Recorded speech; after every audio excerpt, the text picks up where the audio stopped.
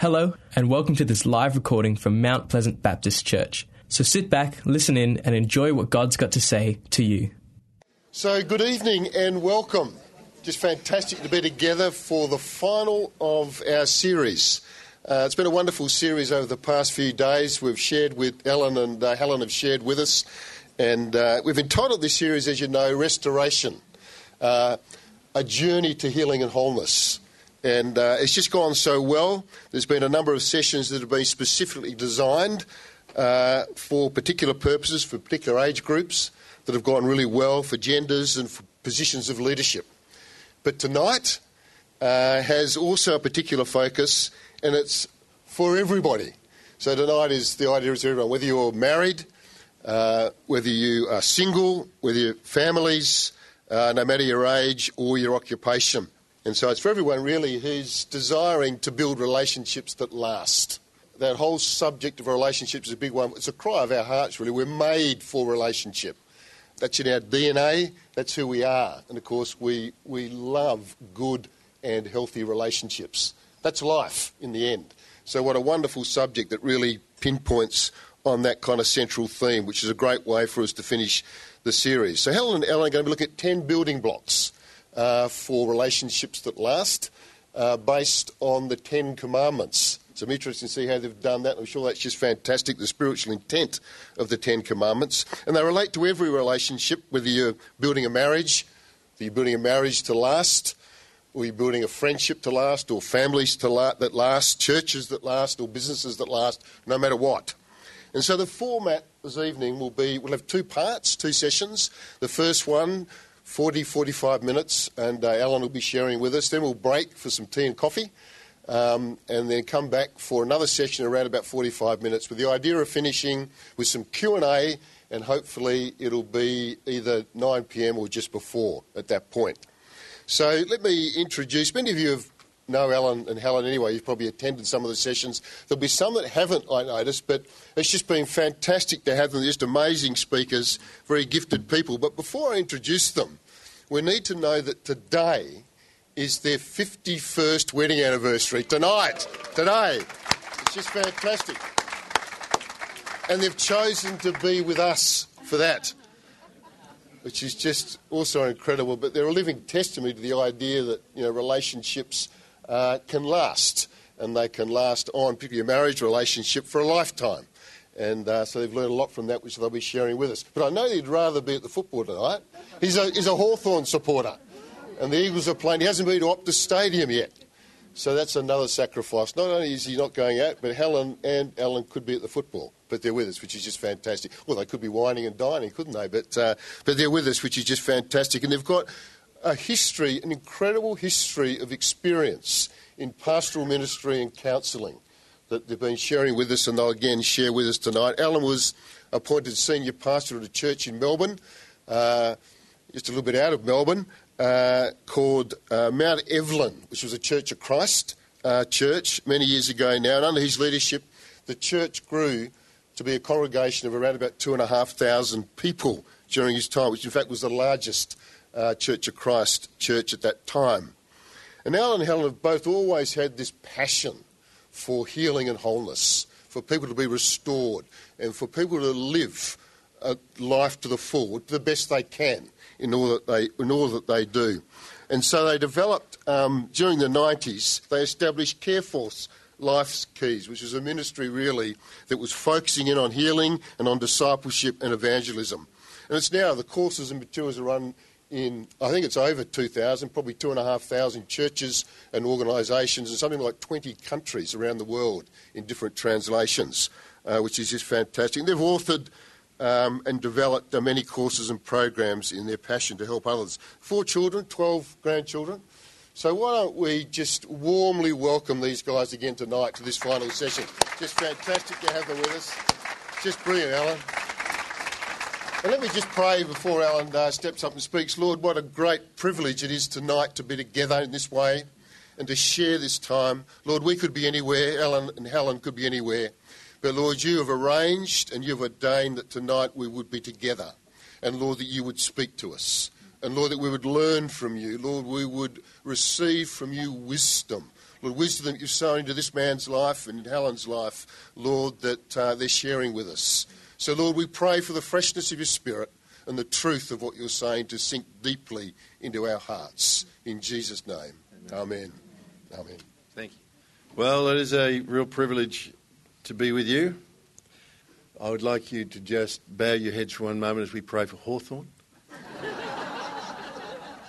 I know you'll all be with me. I know that it would be a heartfelt response from yourselves. Not. Okay, well, let me tell you a little story. There are 3 guys working on a building site. There's an Italian, an Irishman and an Australian. 27 floors up. The siren goes for lunch. They get out their lunch boxes, put their feet out over the 27th floor. The Italian opens the lunch box. He looks inside. He says, "Oh, no," he says, "it's a salami sandwich. I'm sick of the salami sandwich. Every day the salami sandwich. If there's a salami sandwich in here tomorrow, I think I'd jump off the building." Irishman opens his lunchbox. "Potato bread," he says. "Potato bread. Every day potato bread. I'm sick of potato bread. If there's potato bread in here tomorrow, I'm jumping off the building." Australian opens his lunchbox. "Peanut butter sandwiches," he says. "Peanut butter sandwiches. Every day peanut butter sandwiches. You know what? Peanut butter sandwich in this lunchbox tomorrow, I'm jumping off the building." Next day, lunchtime, get their boxes, stick their feet out over the 27th floor. Italian opens his lunchbox. "Salami sandwich," he says. "I can't stand it." He jumps off the building. That's not funny at all, man. That's tragic.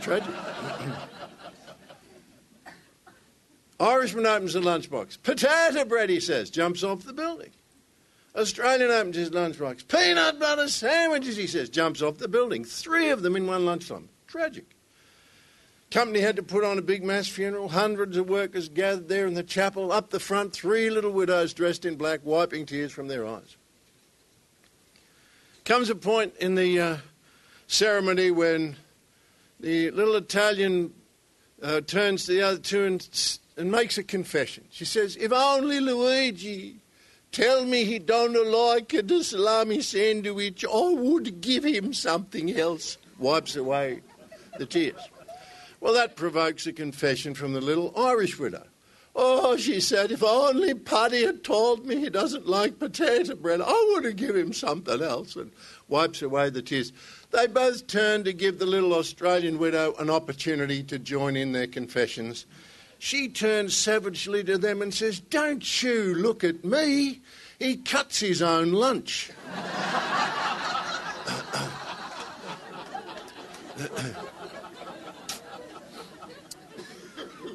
Now, there's a point to that. If you so don't like peanut butter sandwiches, why don't you cut yourself a different lunch? A great question you could ask many people in this country whose relationships they don't enjoy. Helen and I, unfortunately, regularly counsel people who feel like their marriages have come to an end. It's not uncommon wherever you are to find people who don't like their family much, or they have broken relationships with their employers or employees or neighbours, extended family. And you say, you cut your own lunch. If you don't like the way your relationships are, why don't you cut yourself a different lunch? And the answer is because, by and large, people just don't know what to do. I don't know how it got like this, and I don't really know what to do to make it any better. Tonight we're going to talk about how to cut a different lunch, because if you've got relationships that you don't like, then you need to discover some new ways to cut sandwiches. If you love the relationships you've got, it's so valuable to understand the key issues involved in preserving them. And I guess one of my passions is for marriage, partly because I've been married for 51 years today, and I'm just so grateful. I've got lots of friends who've just never made it this far, and they wish they did. I mean, financially, divorce is the shortcut to poverty for both men and for women. And one of the major reasons for female poverty is not just that women don't get paid the same that men, but then they rely on men to stick around, especially where children are involved, and when they don't, you can't divide the assets of a family in two and have everybody living the same way they would have if we'd managed to keep this thing together. I grew up in a home where my father loved my mother, and I have never ceased to feel like I have been the recipient of one of the greatest gifts that you could ever receive, and that is to grow up in a stable household. I never heard my father and mother have an argument in my whole life. They had a minor disagreement when I was 14, and that's about as bad as it ever got. And as a result, divorce is just unimaginable to me. Helen's probably contemplated it many times. While I've never contemplated divorce, murder has got on the agenda on more than one occasion. And here we are with 4 kids and 12 grandkids, having pastored a church that was split before I got there by the adultery of the previous minister. When you see a church that's split, you realise that's broken-heartedness often for people that they don't always get over.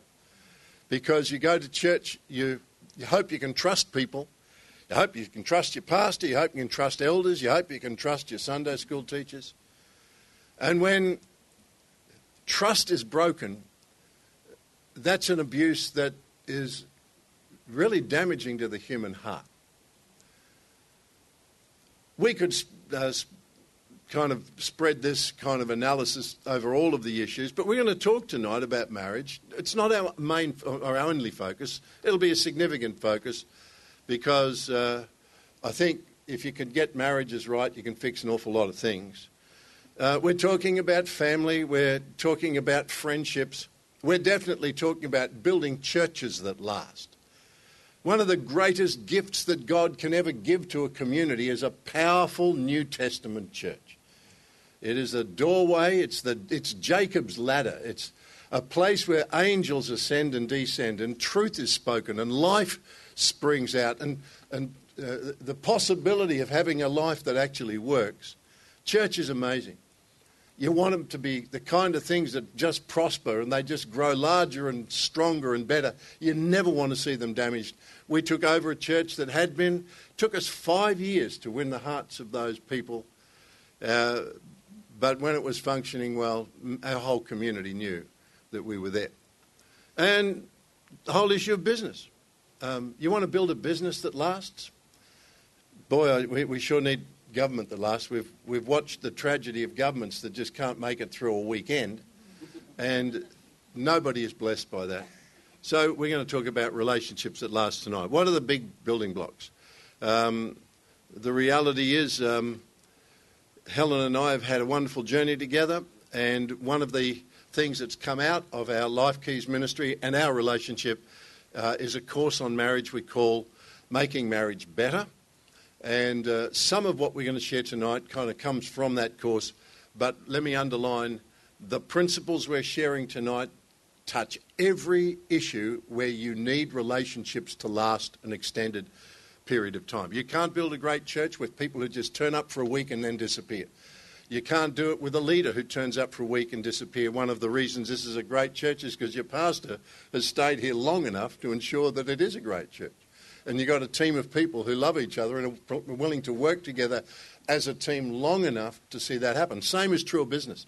You cannot build a great business with employers and employees that just flow in and out the door. You've got to bring a team together and build some values and a sense of cooperativeness if you ever want to see something great built. So let's talk about how that can be possible. As Simon said, the reality is, it's woven into our DNA. Everybody wants it. Everybody wants it. The question is, how do you get it?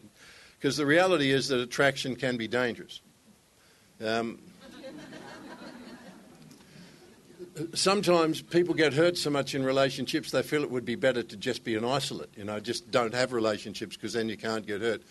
But we know to the core of our being what a miserable kind of life that is when a person lives in isolation. We don't always know what the problems are. The fact is that there can be developing hostilities that we just don't even know how to describe. We don't know how to cut a different lunch. Fairy tales will never die. And the reason they won't die is because they are an emanation of a cry that is woven into the human heart, and this is just one of it. The hope that one day I will be truly, deeply, and extraordinarily loved. We don't always understand each other in relationships, and that's part of the problem.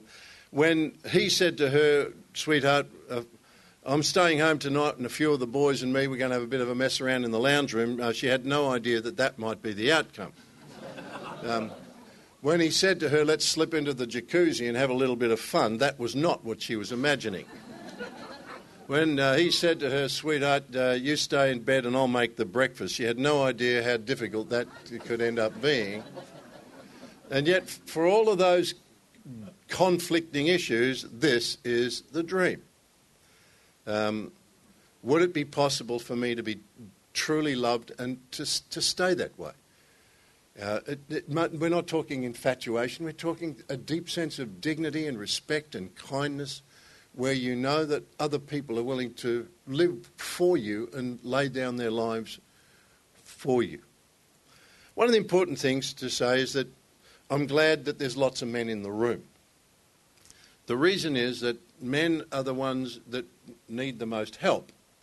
There is something about women that leans into collegiate, relationship-oriented life that you have to work harder to get to be part of the reality and the behaviour of a man.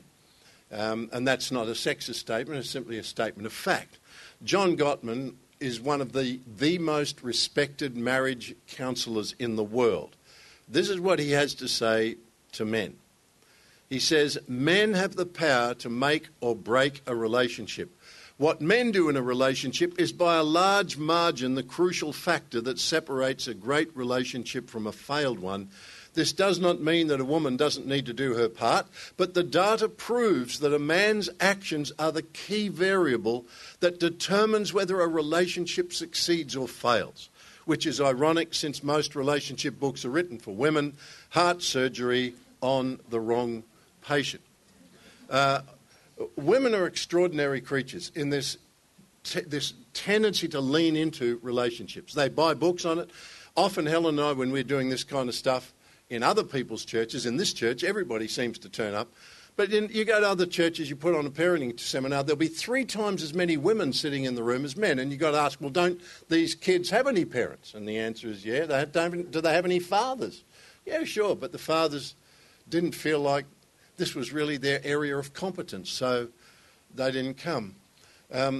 It's a funny thing, you're sitting at a restaurant and there might be 8 of you around a table, 4 men, 4 women. One woman stands up and says, I'm going to the ladies' room, who wants to come with me? Every woman gets up and off they go. If I'm sitting at a table, a man gets up and says, I'm going to the toilet, who wants to come with me? I'm just letting you know I'm not going. It's as simple as that.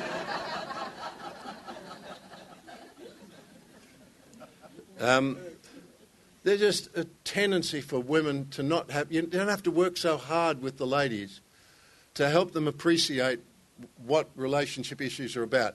But you do have to work hard with men, and one of the things I'm so grateful for is that I am a recipient of our own teaching. That because I talk about this stuff to people all the time, I'm just constantly staring in the mirror at the person who needs the most help for all the things that we're talking about. Let me explain to you, let me demonstrate to you. I think this is a very funny, it's worth having a few laughs. You're going to come out late at night if Hawthorn's beating West Coast. Everybody should have a laugh if that's going to be the case. The reality is that as men, we often are a little reluctant to put the time in where relationship skills are being developed. So I'm so proud of you for being here. And if there are any drag marks from the car park up to the seat where you were sitting, may the Lord have mercy upon your soul. You're here, and I'm so glad that you are. What do you do when you want it to last? Where do you go to get help for the relationships in life? One of the interesting things, let's take marriage as an example of relationships. Where do you go in the Bible to find a good marriage? You know, one that you could use as a bit of an example for yourself. If we were here talking about leadership, I could show you lots of people we could go. We could have, Moses the leader, Nehemiah the leader, Jesus the leader, Paul the leader. But if relationships are so important, where would we go to find a really good marriage in the Bible? Adam and Eve. Well, that's where all the trouble started. Well, how about Abraham? He's the father of the faithful. Well, I have never given my wife away to a visiting dignitary, not even once. He did it 2 times. I wouldn't be going to him for some marriage advice. Well, how about Jacob and his warring 4 wives? Well, that's a lot of the problems in Israel's history come from the fact that it's a very bad idea to marry a woman and her sister in the same week. That's a bad idea. And then add a couple extras to the whole family. You got problems that lasted pretty much for the next 1,500 years. Well, how about we'll go to Jesus? He didn't have a wife. What about Paul? He didn't have one either. Where do you go in the Bible to find a picture of a relationship that lasts? You're going to be hard-pressed to find one because there isn't one in the Bible. Except unless you go to the last place you would have imagined that you would go to get help with relationships. You go right here to Mount Sinai. Because most people don't understand what the 10 Commandments are. They don't understand what they were. Even Israel didn't understand it very well. You see, the 10 Commandments were never about salvation. Biggest mistake the Jews ever made was that they thought that somehow by keeping the 10 Commandments, that would somehow get them to heaven. They never knew how to do it. But you see, they were never given for salvation. When God gave the 10 Commandments to Israel, she was already saved. He had saved her by the blood of the Passover lamb, and he had extracted her from his enemies by his powerful hand. He brought her to himself. You see, the point of the 10 Commandments was never about salvation. Keep these 10 Commandments and you'll be saved. They were about preservation. Because when God brought Israel to Mount Sinai, he had a purpose in mind, and that was to marry her. The 10 Commandments were God's wedding vows with Israel. This is the kind of a woman that I'm looking for. He said to Moses the night before the 10 Commandments were delivered, "Go and tell Israel that though I own all the world, you will be my special treasure." And the tragedy was that she never understood that this was the kind of a woman that God was looking for. And the stunning thing is that because you are made in the image of God, it's the kind of person you are looking for. The kind of person the person you're looking for is looking for. If you're single in the place tonight, if you're single and you're here tonight, and one of the things you hope will happen is that you'll find someone who will profoundly love you, you need to realise you've got to get some. You need to become the kind of person that the person you're looking for is looking for.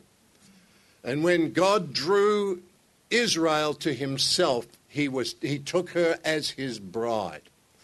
And together they would change the world. And the 10 Commandments were never about salvation. This is the kind of a woman that I'm looking for. And don't come down the aisle and say, "I do," if you can't embrace these 10 values. Because this is where my heart is.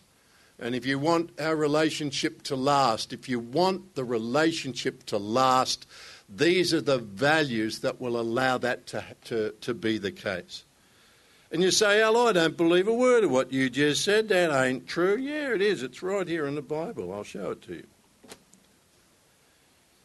See, if you want to realise what was in God's heart, you've got to go to Hosea when he said, "Go marry a prostitute," you'll understand how I feel. Because you see, I feel like I married someone who just doesn't know how to remain faithful and true. Come to the book of Jeremiah where the marriage is now failing. Because one of the things you really do need to say when it comes to the issue of Christians and divorce, we know the Bible says that God hates divorce. Do you realise that one of the reasons God hates divorce is because he's been through one? That God himself is a divorcee? That he married a nation and said he called himself her husband? And He described her as his bride, and that God himself has been through the tragedy of divorce and he knows how destructive it is. Listen to God's broken heart. It's like a broken-hearted husband sitting there looking through a wedding album of the pictures of the wedding from years ago.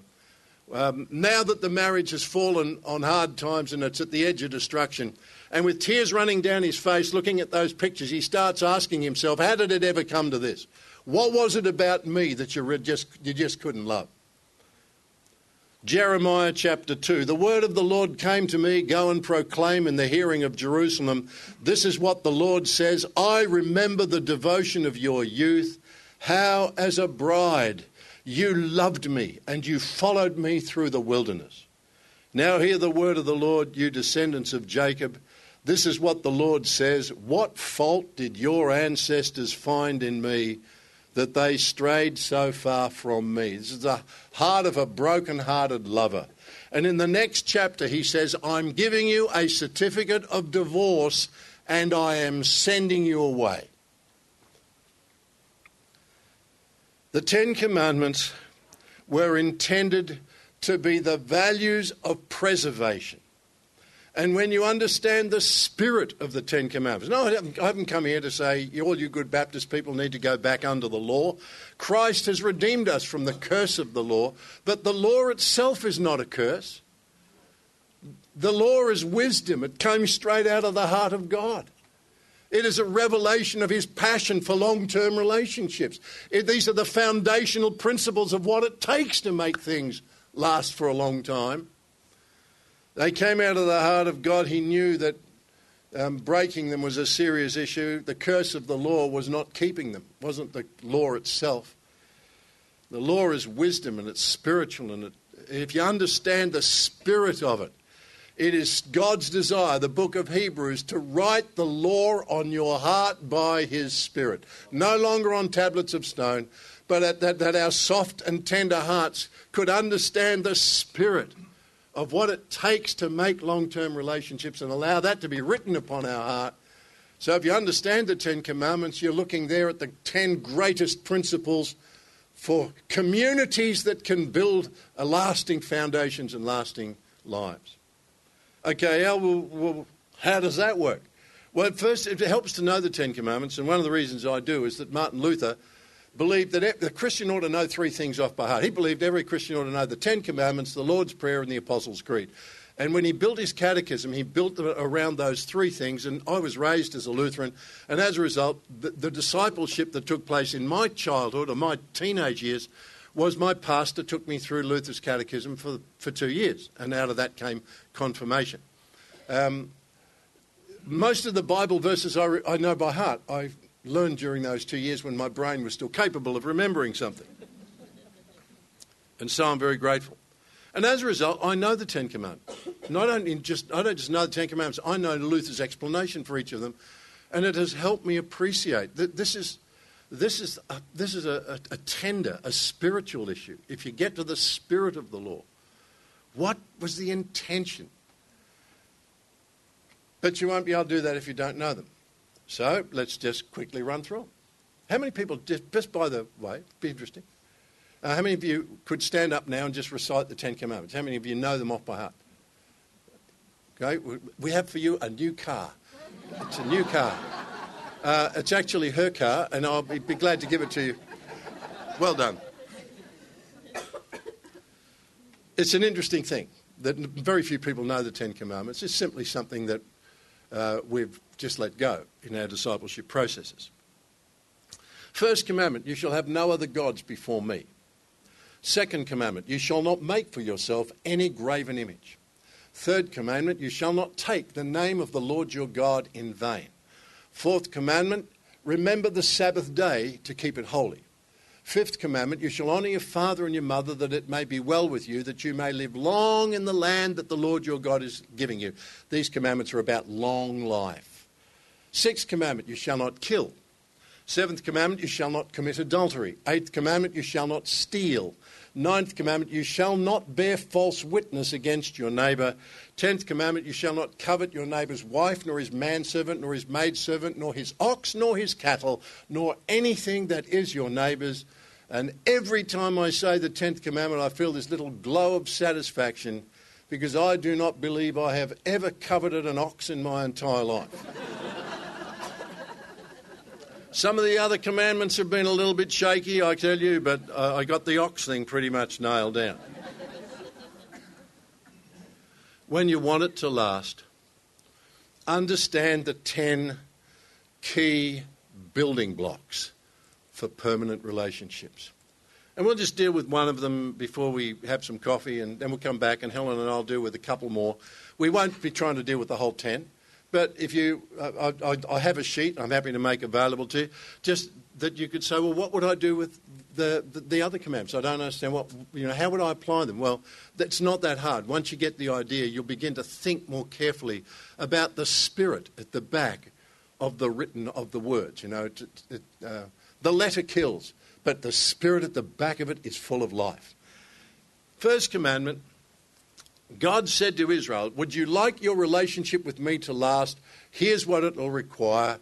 As you come down the aisle, I'm asking you to embrace the concept of covenant. Covenantal commitment. It's the same principle that's required to build anything that lasts for a long period of time. You're going to build a great church, you'll need this one. Want to build a great business, you're going to need this one. Scott Morrison has a chance with his new government to build this from this point on. May God grant him the grace to do that, because we could use some stable government. The first commandment, you shall have no other gods before me. Here's the principle. It's the idea of berit. Now, this is the value of keeping Old Testament and New Testament together. In the New Testament, you find the idea spelled out, but it's spelled out more fully in the Old Testament. The New Testament is a demonstration of it, and that's why I've put up this grain of wheat. Because here's the New Covenant version of the idea of berit, the Old Testament word for covenant. Except a grain of wheat falls into the ground and dies, it abides alone. How would you like to be alone for the rest of your life? Would you like to be lonely? Would you like to have no long-lasting relationships? Would you like to get to the end of your life and discover that you are alone? Well, just make sure you never die. Just make sure you never lay down your life. Except a grain of wheat falls into the ground and dies, it abides alone. But if it's willing to die, it brings forth amazing fruit, and that is the key at the back of the first commandment. It's wrapped up in what happened when Helen and I stood at an altar 51 years ago. The word berit is the Old Testament word for covenant, and it has 3 elements attached to it, and the first one is this, a cutting. God said to Abraham, let's have a covenant. First thing he said, I want you to do is I want you to go get some animals. I want you to cut them in half. It starts with cutting. Now, how many people have ever seen a sheep killed? Put your hand up if you've seen a sheep killed. Okay, put your hands down. How many people want to see a sheep killed? Oh, okay, we'll see if we can arrange it for you, madam. I've seen a sheep killed on a couple of occasions because my mum was a farm girl, and as a result we go back to grandfather's farm, and every now and then they'd kill a sheep. I want to tell you, if you had to kill your own sheep, you would be a vegetarian in a minute, because it's a really disturbing thing. If you see even an animal's life taken, it's a disturbing thing. God said you want to have a great relationship with. Let's start. It starts with a cutting. I want you to cut the animals in half and separate their body parts, because in doing so, you create a bloody pathway. You create an aisle. It's the same idea as an altar. A funny thing, where do you get married? You get married at the altar. Ha! Well, what happens at the altar? That's what happens. Things die at the altar.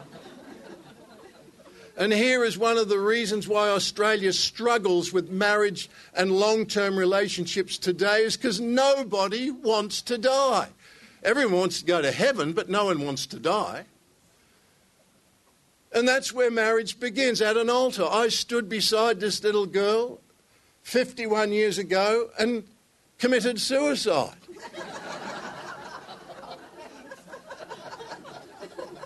See, one of the reasons we don't get it is because we do it all wrong. We do weddings all wrong. You come to church, it's going to be a wedding. The place is looking the best you've ever seen it. Wonderful. Everything's clean and beautiful. The seats are out. You've got little silk ribbons on every row. And then out comes the groom, looking like you may never see this dude again. Out he comes, looking absolutely amazing. Take a photograph of that. That's what wedding photos are about. Take a photo of that, sweetheart. You may never see this again. He comes out, he's standing there. The car pulls up and the girl gets out. They've been working on this girl for hours behind the scenes.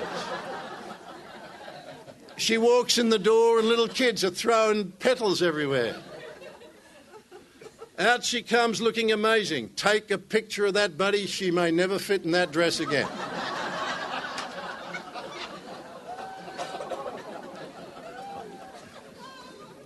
I'm committing suicide again tonight. Just lost one half of the audience. And down the front they come. Now, if you were to ask the average couple today that have never thought through long-term relationships, you say, well, why are you coming here to get married? And they'll say, because we want to be happy. Well, good Lord, don't do this. Oh, no. No, don't do this. No. If that's your dream, if that's your big plan, don't get married. Go to Disneyland. That's what you want to do. You want to be happy, go to Disneyland. Because marriage is something way bigger than happiness. It's destiny. I had no idea when I stood beside this little 19-year-old girl, and I was 20, and I said to her, forsaking all others and cleaving only unto you. For better or worse, for richer or poorer, in sickness and in health, till death us do part. I took a knife and I ran it through my singleness. I put my singleness to death. Women wept all over the world on that day.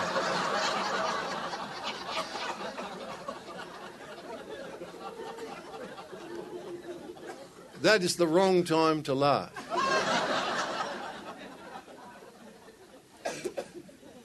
I was only 20 years old, but I understood that this was the end of a life, end of one life, and that I was laying stuff down. She was doing exactly the same thing. Because this is where all true covenant begins, with the awareness that I am laying my life down for this. This is not just an attempt to be happy. This is an embracing of a destiny. And I had no idea what would come out of our 51 years. I had no idea of what our children would be like, what our grandchildren would be like. I had no idea of the church that would spring out of our relationship. I had no idea of what would happen in India. I had no idea about Life Keys, but God did. And on that day, his challenge to us, are you willing to fall into the ground and die for this woman? And sweetheart, are you willing to die for this man? Are you willing to lay it down for this purpose? Because if you will, you'll bring forth a lot of fruit. Something marvellous can come out. Something that you can never get in any other way will come out of this. It all begins with people who know how to die. See, I plead with single people, never marry a man who can't say I'm sorry. Never marry a man who cannot be happy unless he's getting his own way. Don't do that. If you don't marry someone who hasn't demonstrated the capacity to die. Because not getting your own way feels like dying. Having to say you're sorry and having to humble yourself feels like dying. And if that's not in you, you can't make relationships that last. It all begins with the first commandment. God said, I want you to lay down your options, burn your bridges. I want a covenantal relationship. It begins with the cutting. But then It is then carried forward by the second issue in a berit, and that is the binding. The binding, the words, the promises. Don't marry someone, guys, don't marry someone who has not demonstrated their capacity to fulfill their word, whether they like it or not. One of the marks of a righteous human being is that they swear to their own hurt and don't change. They don't leave just because it's not fun anymore. They don't give up because there's sacrifice involved. They're in this for life or death. I'm here till death us do part. God said that's the kind of woman I'm looking for. I'm looking for a woman who could come to me and burn all of her bridges and say, I lay it all down and I'm all yours. And that's what Helen and I did those years ago. And any time that there was a challenge to our relationship, we simply looked at one another and said, we're not going anywhere. This is our future is right here. To bind yourself and be able to keep your word. Make a promise and live it out. And out of that, there comes the third part of a covenant, and that is to eat. An eating. The wonderful thing about marriage is that it is the triumph of intimacy over perfection. See, one of the resources that I bring with me whenever I talk on this is it's a session I do called When You Think You Married the Wrong Person. Now, no one here needs this, but you may have a friend who does. And as a result, it's sold in a brown paper bag because you don't want anyone to see that you bought that, because then you'd have to explain yourself. But do you know that about 50% of all couples within the first year of marriage believe they've made the biggest mistake of their life? Not because they've married the wrong person, because they're running into the reality of covenantal relationships. You didn't marry perfections. People ask me, is Helen your perfect match? Well, give me a break. How would you find a perfect match for this? I'm a broken man. She's a broken woman, just looks a lot better than I do. You put two broken people together, what have you got? Perfection? No. You got intimacy. You got a chance for intimacy. And in order to have a shot at intimacy, you've got to be prepared to put your dream of perfection on the altar and run a knife through it. I didn't marry perfection. I didn't marry my perfect match because I don't have one, except for Jesus. Except for Jesus. He's been willing to run the knife through perfection, and it's why Amazing Grace exists, because he can make a covenantal commitment to an imperfect person and never walk away. And he says, that's the kind of woman I'm looking for. That's the kind of man I'm looking for. And you know what? If you can take the first commandment, if you can embrace the spirit of the first commandment, you can build a great church with people who know how to die, who know how to sacrifice, who know how to lay down themselves as number one and say to Jesus, how would you like to use me? They say, I told the Lord, use me, and I feel so used. Wonderful.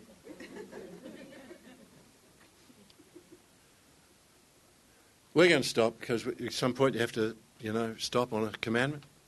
And I just want to say this to you. Here's the first of the greatest building blocks. You want to build a great business?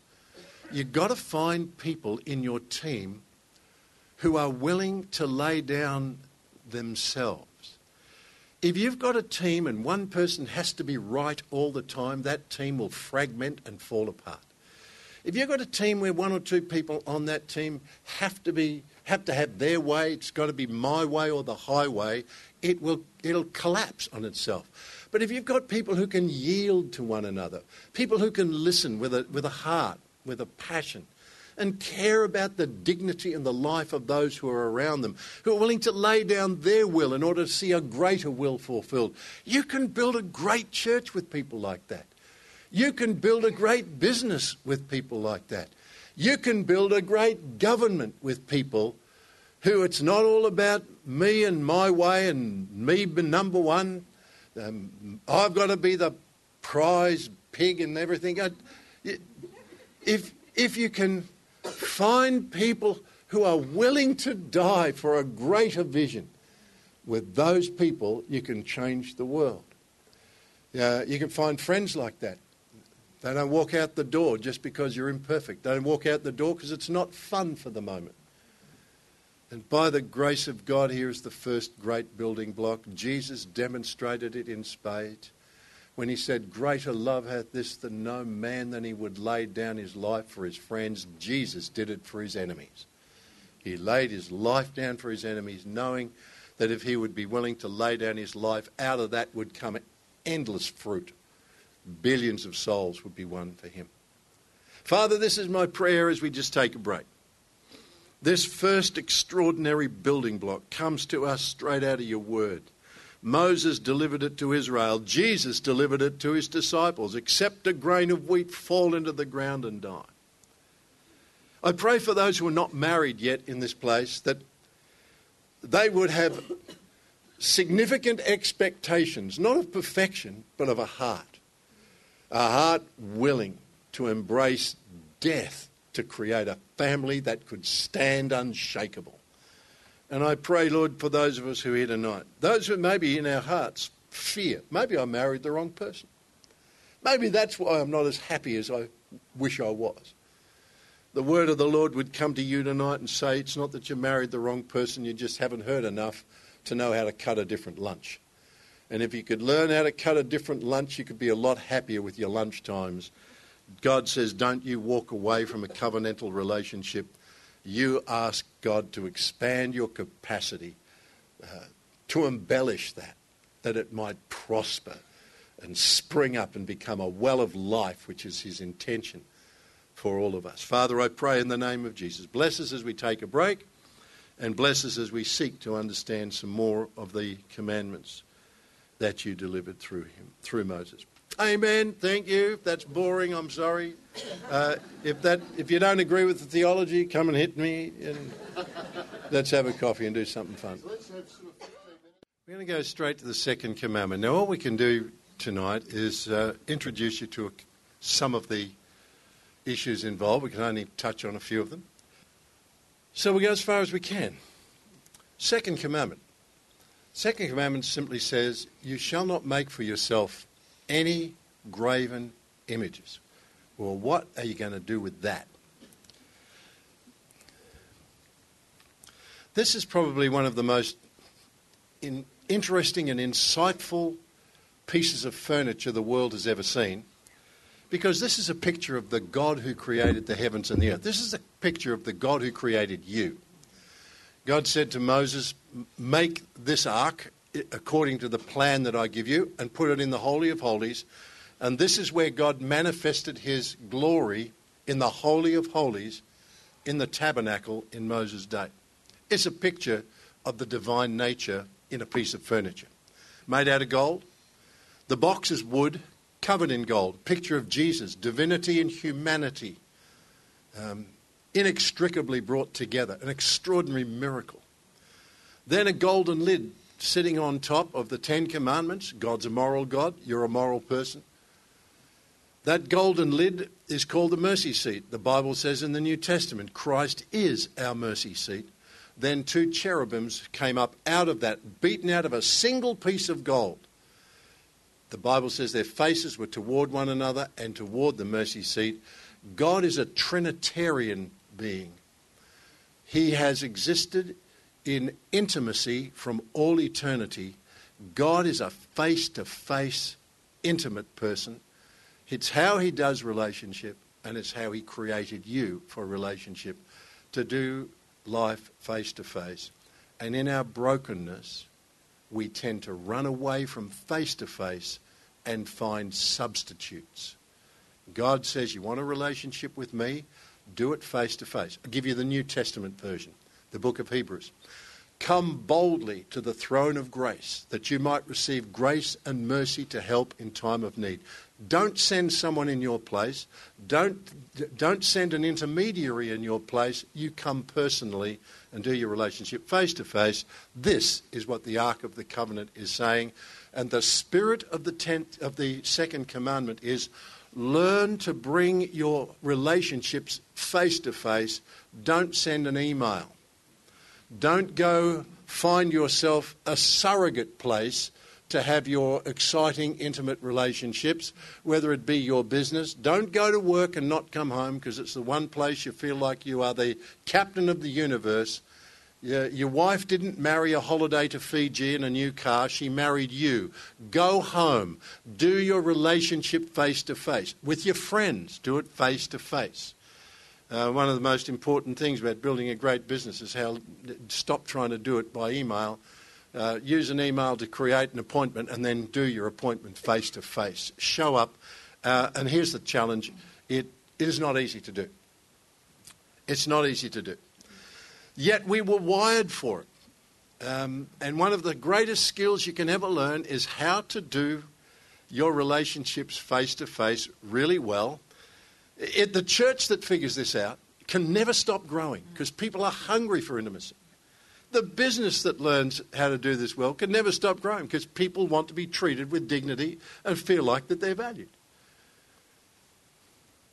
Everybody's looking for this. Bids for emotional connection. Happens when they come to church.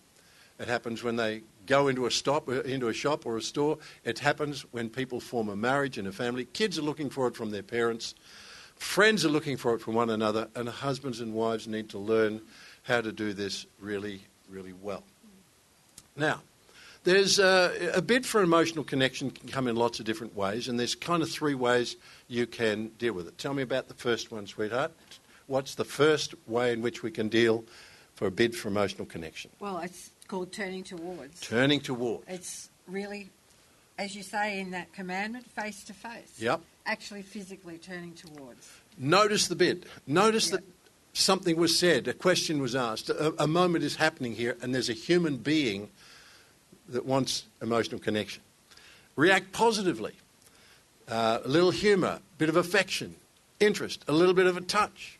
Even during a conflict, turn towards. However, we may not behave that way. Sometimes it's easier to do this. Explain that to them, sweetheart. Turn away. To turn away. Yeah, to actually ignore or just flip off or not tune in. Not tune in, to take out your iPhone and keep on looking up stuff. We are living in the age of distraction. Yeah. And in the age of distraction, there are so many opportunities for emotional connection, but we turn away because we just don't respond. We act deaf. We maintain a preoccupied stance. Yeah. Turning away feels like rejection. Yeah. Feels like way. It could get even worse, however.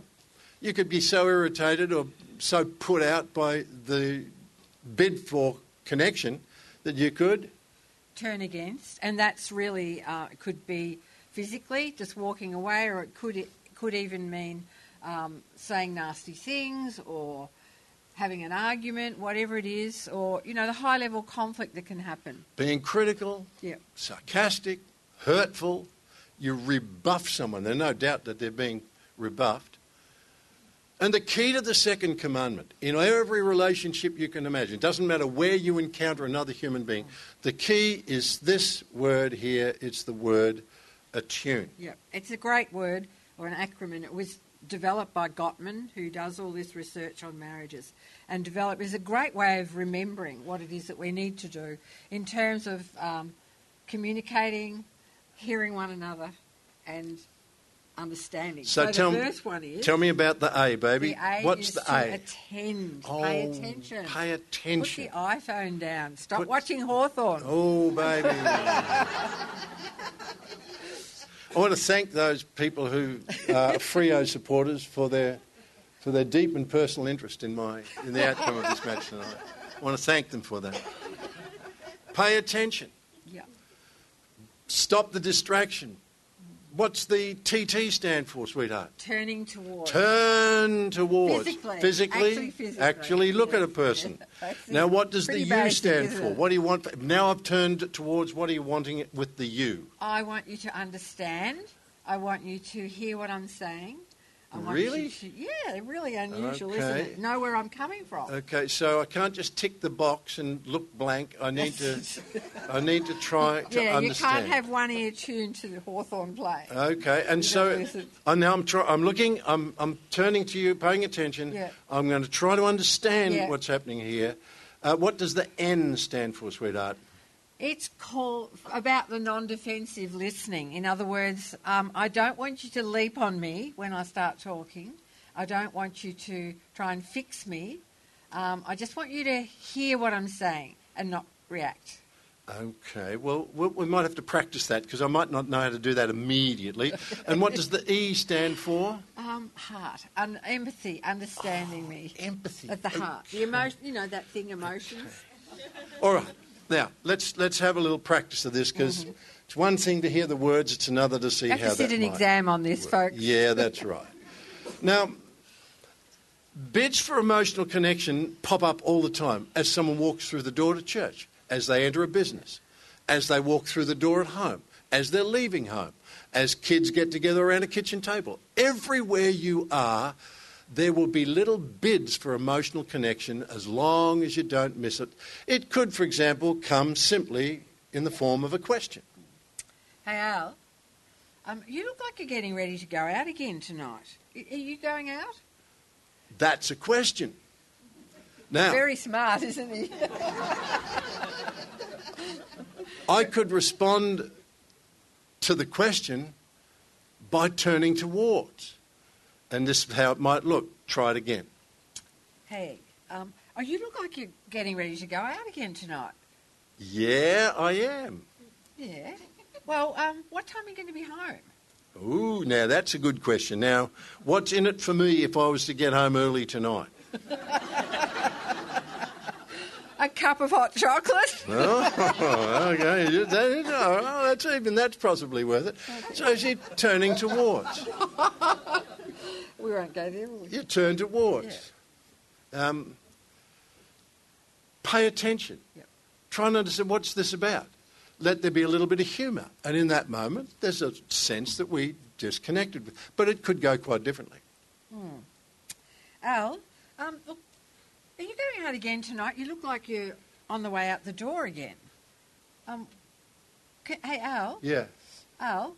Yeah. Hey, what time are you going to be home? Well, yeah, there'll be some time. Yeah, I know, but I need to know because I'm not sure whether I should stay up and wait for you or... No problem. It's okay. It'll be cool. I'll check you later. Okay. There we go. That's a turning away. No, I wasn't abusive. I wasn't angry, but that was response number 2. He was distracted. It was turning away. I never paid attention. I don't even care that there's a question here. But it could get worse than that. It could be response number 3. Hey, you look like you're getting ready to go out Yeah, tonight. I am. You on your way out the door? Yeah, I am. Al, did you hear what I said? Yeah. You want to... I just want to know what time you're going to be home. What are you, my secretary now? What, I got check in and check out or something? Yeah, but I just wanted to know... What is your problem? I'm important. I wanted... I have things to do. Yeah, I will go.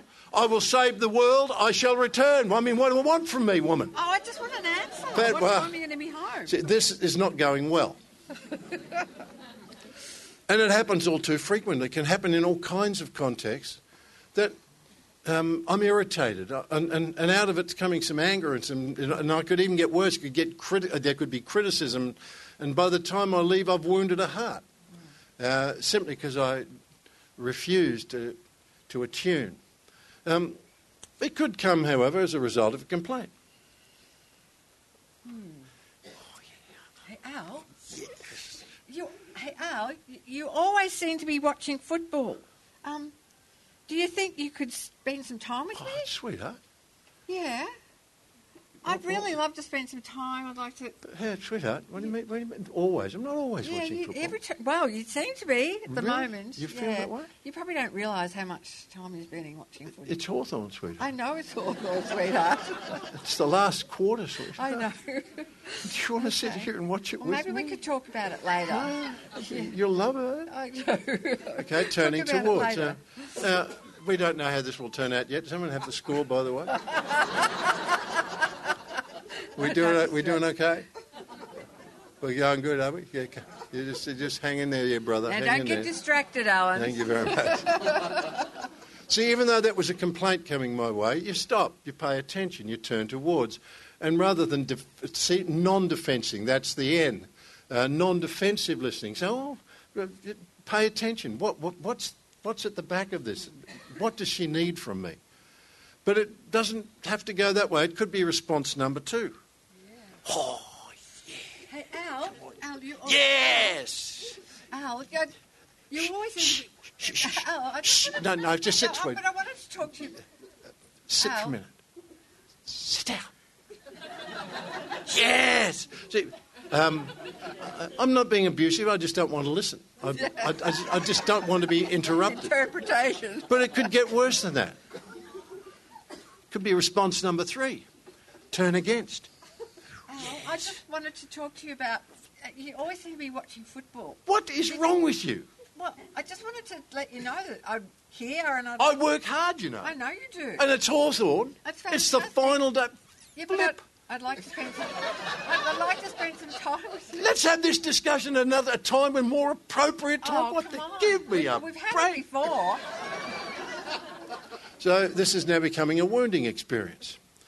It's not turning towards, this is now turning against. And turning this into a wounding experience. It could be a request. I am so excited about this Saturday. Yeah?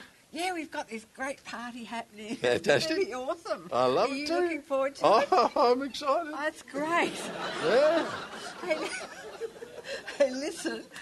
Look, I've got some people coming around to help get the thing going. Fantastic. I love I organisation. know. I just and look, love they're it. great people. They but are. look, I just need you to stay home from golf that day because I need you to do some things. Really? Yeah. Why me? Well, because there are things that only you can do. What about your mother? Well, I'm afraid she's long gone, Al. I forgot that for a minute. Does it have to be me? Oh, sweetheart. I work hard, you know. I know you do. And now Now you're being a sook. well, this is a tough moment, but it's face to face, and there's no abuse. We're listening. We're trying to work this out, and eventually she'll find someone else to do that job. But you see, or it could be response number 2. I am so excited about this Yeah, party. me too. It's fantastic. Yeah, brilliant. Oh, aren't you excited? Absolutely. Oh, Al. Out of my tree. Hey, yeah, Al. Yeah. Darling, we've got this. Yeah. All these people coming around to help, which is just fantastic. Hey, you're not really listening. I am. I just wanted to ask. yeah. I don't think you're going to hear me. I am. I'm with you on this. I'm No, with you on this party I know thing. you are, but I need you to stay. You little ripper. Al, I need your help.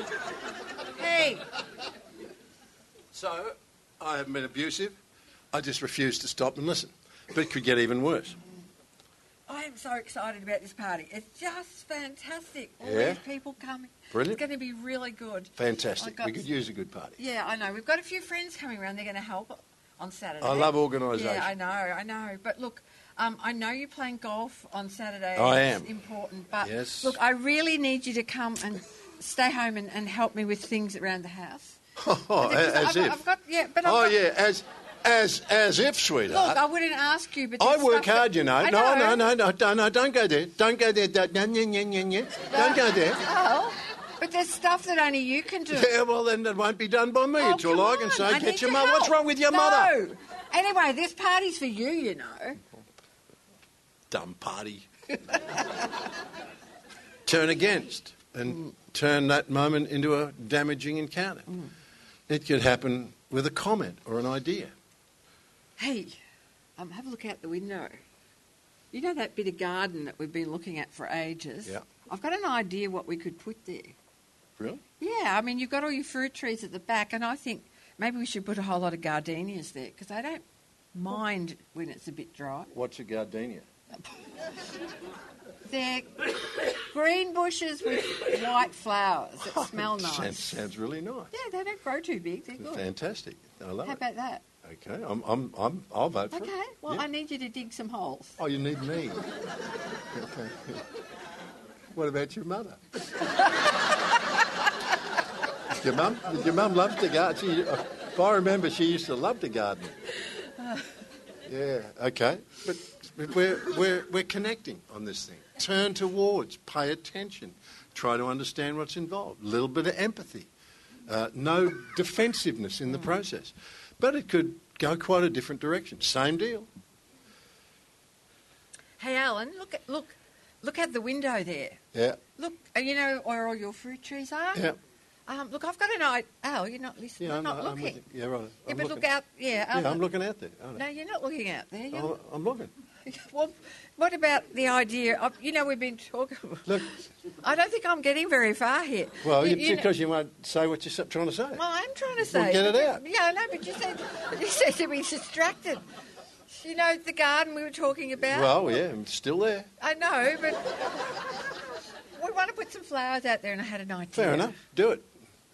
Oh, aren't you interested? Not a lot, no. Oh, It's thanks not, a I lot. mean, it's just not my thing. Yeah, put in there whatever you want. Oh, come on. Won't get any argument from me. Aren't you in... Oh, you Could don't get, care. but this could get worse. I mean, this isn't going well, but this could get a lot worse.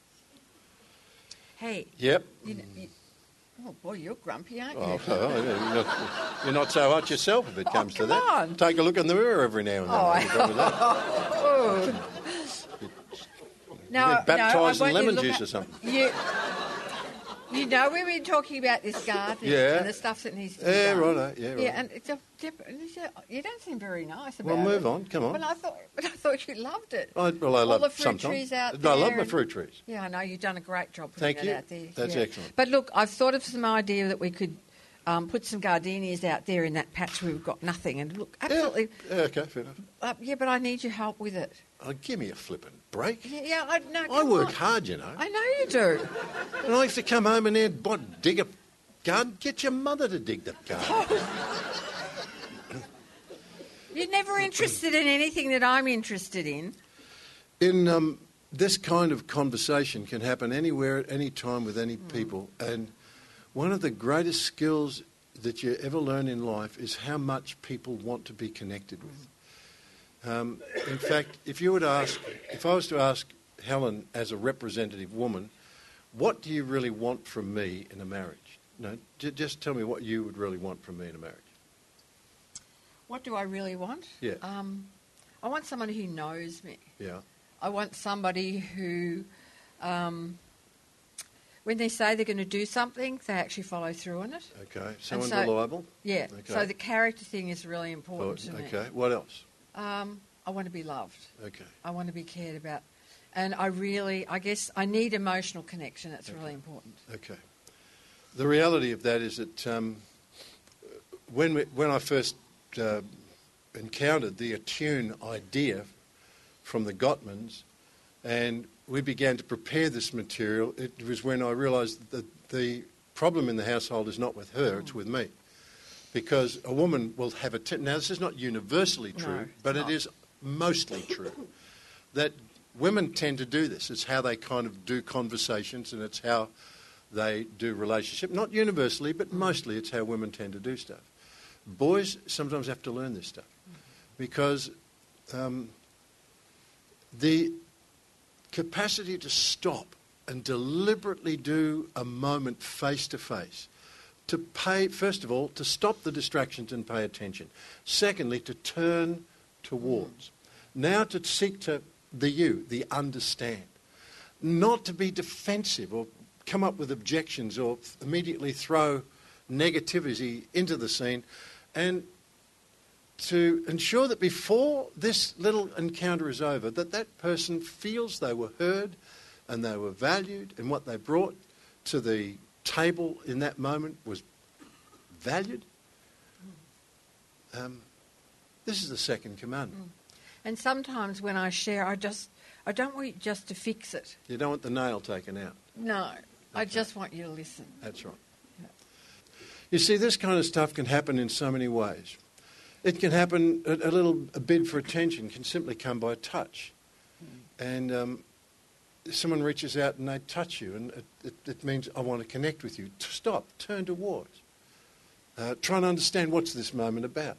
It could happen with a sigh. What? There's so many ways to react to a sigh. Oh, sweetheart, what's happening for you? You could also see someone say, well, what's the sighing about? Sigh, sigh, sigh. What is your problem? And turn the moment into a damaging encounter. It could happen with just a posture, the way someone is standing.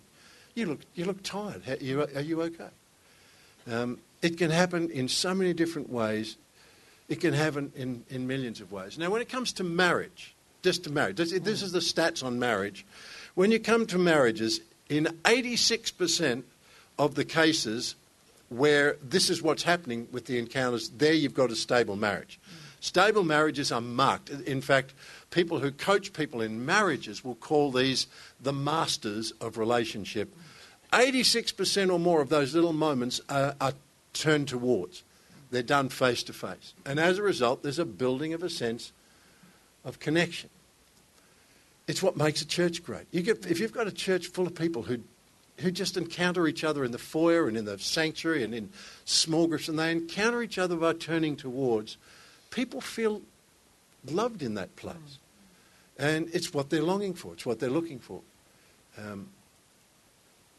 One of the important issues, of course, is that when it comes to turning away, just pretending you don't see someone, pretending you didn't hear, just constantly being preoccupied. Well, when it comes to marriage, 82% of the non-responsive husbands end up in a divorce court. Only 50% of non-responsive wives end up in a divorce court because their husband didn't even notice, because they're quite happy they didn't say much. There was just less tension because she didn't try to make contact all the time. And now we come to the third commandment, because when we come to turning against, this is where we really hit danger. And isn't it interesting that this is exactly where the third commandment goes? The second commandment, God says, do your relationship with me face to face. Then he says in the third commandment, you shall not take the name of the Lord your God in vain. In other words, God says you need to know the spirit of long-term relationships, that words make or break people's hearts. The third commandment says, learn to use words that build, that nurture, that encourage, because the way you speak will either build or destroy the relationship you're in. It'll do it with God. One of the great keys to worship is expressing trust in the goodness and the grace of God. God says, you want a great relationship with me that doesn't fail? Then choose your words carefully. You shall not take the name of, don't diminish me. Don't destroy our relationship with your words. Now, if you take it into the marriage sphere, these are called the four horsemen of the apocalypse. 92% of all divorces will have these following things. Number one, sweetheart, is criticism. That's it. I can't see without my glasses. I've got them on, but so small. Criticism. How often does criticism get into the conversation? It just gets to the heart, doesn't it? Yeah. It really breaks it down. And a tune calls for non-defensive listening. Criticism provokes defensiveness. You attack me, I'll defend myself. Well, when you defend yourself and you feel like your criticism isn't getting through, the tendency is to up the ante and you go to contempt. You're not just wrong, you're stupid as well. Yeah. And out of that, you do enough of that, and now there'll be a withdrawing and there'll be stonewalling.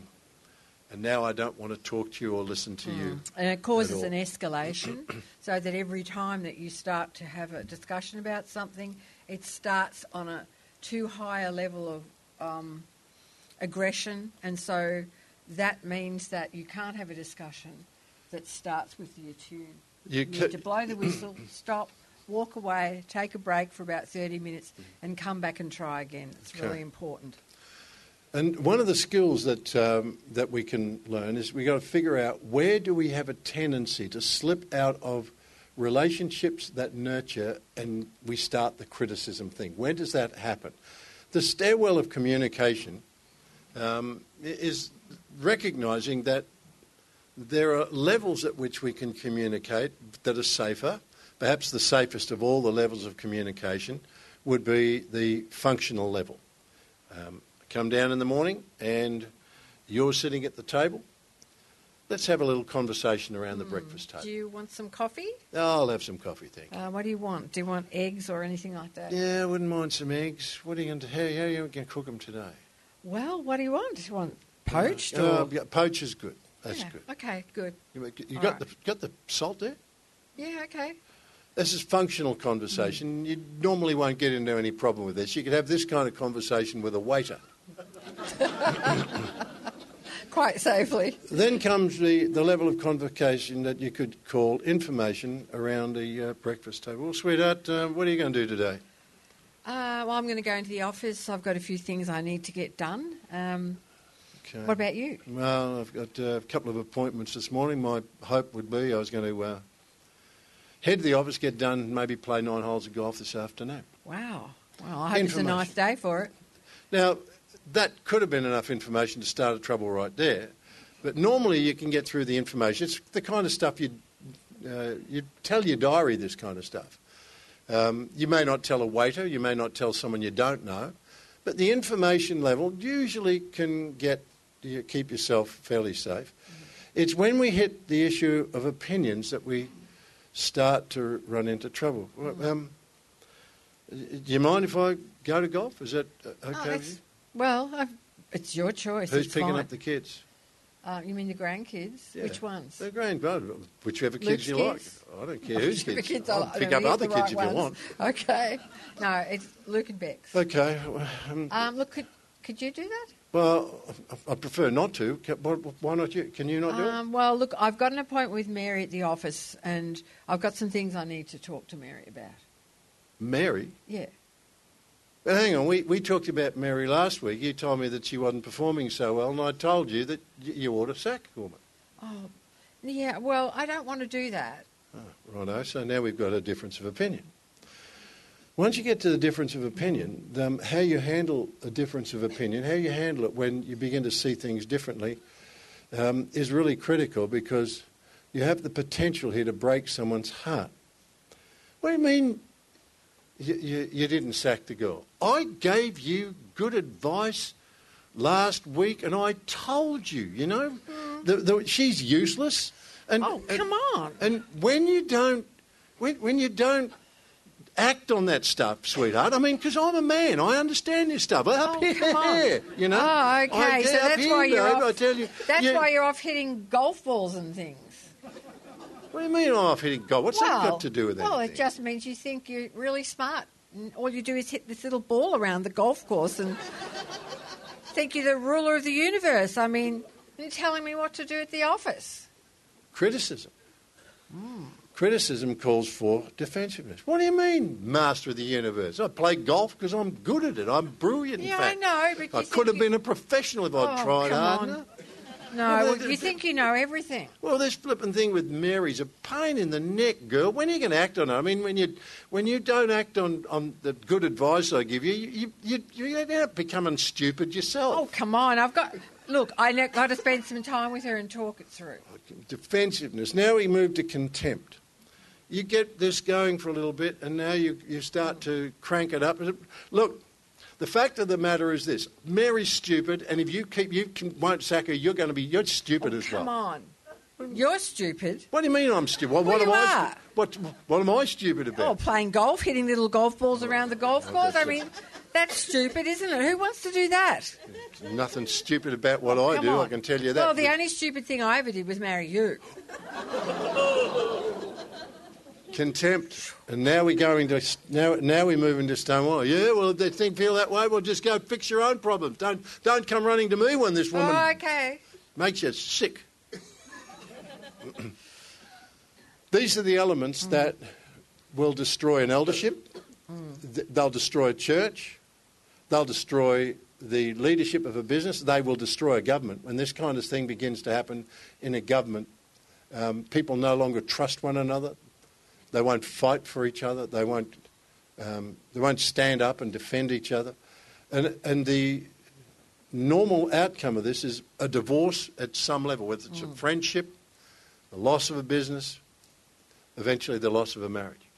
And the key to learning how to handle this stuff is to learn to ask questions. You'll never get to the place where you want to go in a relationship, and that's you want intimacy, until you get beyond this kind of communication. And in order to do that, you have to learn to ask questions that allow people to share their feelings in a safe place. Well, sweetheart, let me back it off for a minute, because I just got to say, I don't understand. Why are you persisting with Mary when everything in my business background would say sack the girl, get someone more competent? What? Can you explain that to me? Yeah, I mean, I understand where you're coming from, but look, I want to have another talk to Mary, and I want to give her an opportunity. I think part of the problem has been me, because I think I didn't train her properly, because we were so busy at the time. So I want to go back and do a bit more training with her and give her an opportunity. And look, if she still can't meet the things that we need done, then it's fine. I'll have to let her go. And I agree with you there, but I just think she deserves another opportunity. And the reason for that is, look, when I was going through a really tough time, and she's been through a tough time with her family, somebody gave me an opportunity. I just want to do that. That's really very precious. Well, I have been hard-hearted, and I think you're doing a great job. I help you. Well, I need you to understand. I love you. Intimacy comes when we stop with the attacks and try to understand the feelings that are at the back of other people's decisions and their perspectives. When we tone down the heat, and gentleness and kindness and mercy comes into the room, people can now express their feelings. And if they express their feelings, you begin to move towards one another's hearts. And if you keep it up long enough, there's just a chance that you can find intimacy with a friend, you can find it in church, you can find it in a business, you can find it in a government. And all we've done is the first 3 commandments, and that's where we have to stop tonight. We hope you enjoyed this message from Mount Pleasant Baptist Church. If you'd like to talk to someone about what you've heard today, then you can contact the team at Mount Pleasant Baptist Church by calling the office during office hours on 9329 1777. Thanks for joining us. We look forward to your company again soon. God bless.